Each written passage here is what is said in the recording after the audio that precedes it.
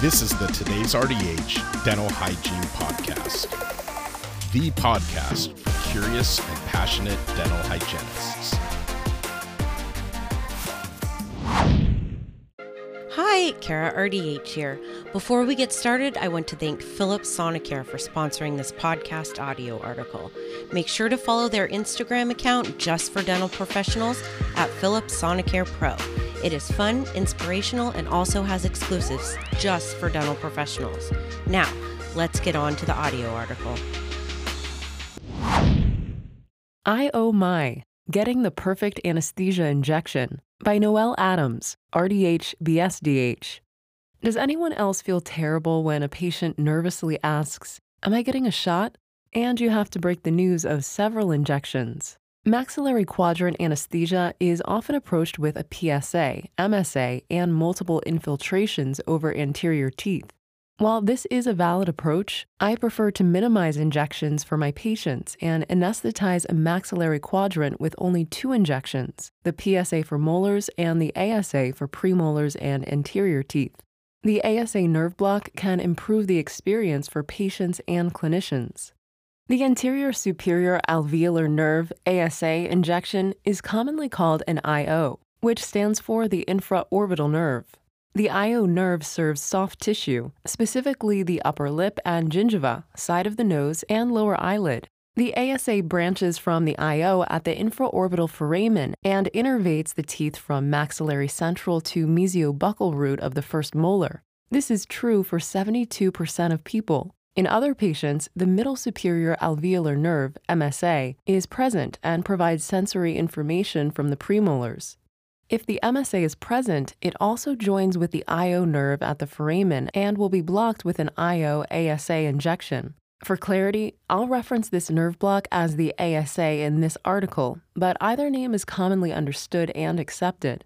The ASA nerve block is extremely useful for SRP procedures, where half-mouth anesthesia is desired, or for restorative procedures on more than 1 to 2 teeth in the region. There's a palatal approach to numbing these areas called the AMSA, but palatal injections are understandably not popular among patients or hygienists, so this article will focus on the standard ASA nerve block. Anatomy. I still remember the horror that ripped through our hygiene school classroom when we heard about this injection. We were incredulous we would have to aim our needles at the eye. I believe this is a common concern among new and experienced clinicians. But while it feels strange, this injection is completely safe. The bony ridge of the orbit below the eye protects it by preventing us from advancing the needle too far. We will not be creating any pirates, I promise. Now that this important concern is cleared up, let's examine the steps of giving this injection. First, palpate the bony infraorbital ridge below the patient's eye. You'll feel it sink in slightly in the infraorbital notch. Right below that notch, there's a slight depression in the skin. This is the infraorbital foramen and our target when depositing the anesthetic. If you ask the patient, they'll report a slight tingling or discomfort when the area is pressed. Note, I don't ask my patients if it hurts them while poking around under their eye. I used this tip to practice on myself and my friends until I was confident I could locate the foramen. When getting ready to inject, you can keep your finger on the foramen as you retract the tissue with your non-dominant hand. This helps you visualize the target as the needle advances and makes it easy to apply pressure to the location after you deposit. Injection site. Malamed states the ASA injection site is the mesiobuccal fold above the first premolar, as this is the landmark that provides the shortest path through the tissue to the IO foramen. Intraorally, this injection will look quite similar to the MSA, just 1 tooth forward. Sometimes the buccal frenum will be in the way, and in that case, I choose an injection site interior to it. Any site between the first premolar and the central incisor will work, as long as the anesthetic is deposited into the foramen. Needle and volume. A long needle is generally recommended, although for children and adults with petite facial structure, a short needle may be used. This injection has a landmark that can be located extraorally, so if you're unsure of the depth needed, you can locate the IO foramen and view its distance from the injection site to determine the needle length needed. The depth is 16 millimeters on average, or half the length of the long needle. Hygienists are better than most at estimating length in millimeters, but most of us don't work with 16-millimeter pockets, thank goodness, which is why I find the half-needle guideline to be most practically useful. After insertion, keep the needle parallel with the long axis of the tooth and gently contact bone. This will be the upper rim of the infraorbital foramen. Aspirate and deposit 0.9 to 1.2 milliliters. After slowly depositing, withdraw the needle, safely recap, and apply gentle pressure extraorally over the site of the ioforamen for 1 to 2 minutes. Malamud states you can apply pressure during deposition of the anesthetic as well. The pressure pushes the anesthetic through the foramen and allows the ASA nerve to be anesthetized. It also greatly reduces the risk of a hematoma. The IO nerve will be blocked fairly quickly, but keep in mind it'll take a little longer for the teeth to be profoundly numb from the ASA. This is not like the IA injection, where we know we're ready to proceed with treatment when the lip is numb. It's best to touch the buccal gingiva of the affected area with an explorer to determine if the patient is profoundly anesthetized. Considerations.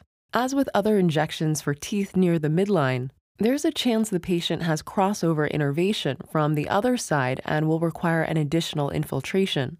Lack of pressure over the foramen following the injection can lead to anesthesia of the lips, lower eyelid, and side of the nose without blocking the ASA nerve, leading to the need for additional injections. Some patients may be alarmed if they're not told to expect these areas of soft tissue to be anesthetized. Most people are unconcerned when they know in advance what to expect, and that their face will feel normal after the anesthetic wears off. Finally, this injection is similar to the IA in the sense it provides anesthetic right at the foramen and doesn't provide localized hemostasis from epinephrine. Often, this is not a concern, but if the patient has bleeding which is difficult to control, localized injections can deliver epinephrine to constrict the blood vessels and help with the bleeding. I haven't noticed an issue using the ASA for my SRPs, but it is something to be aware of, especially when anesthetizing for anterior composites with erythematous tissue nearby. Conclusion. While all of this should be taken into consideration, the ASA injection is a safe, simple anesthesia option that minimizes the number of injections and the volume of anesthetic deposited. The landmarks are easy for the clinician to locate, and the injection is comfortable for the patient. Reducing the volume of anesthetic is particularly useful for children, people with heart conditions, or any other patient that needs limited cartridges of local anesthetic. The ASA is a great option to increase our patients' comfort and safety. Everyone is a fan of fewer shots. I hope you enjoyed the audio article. Thank you again to Philips Sonicare for sponsoring and for supporting dental hygienists everywhere. Head on over to their Instagram account at Philips Sonicare Pro and follow them now.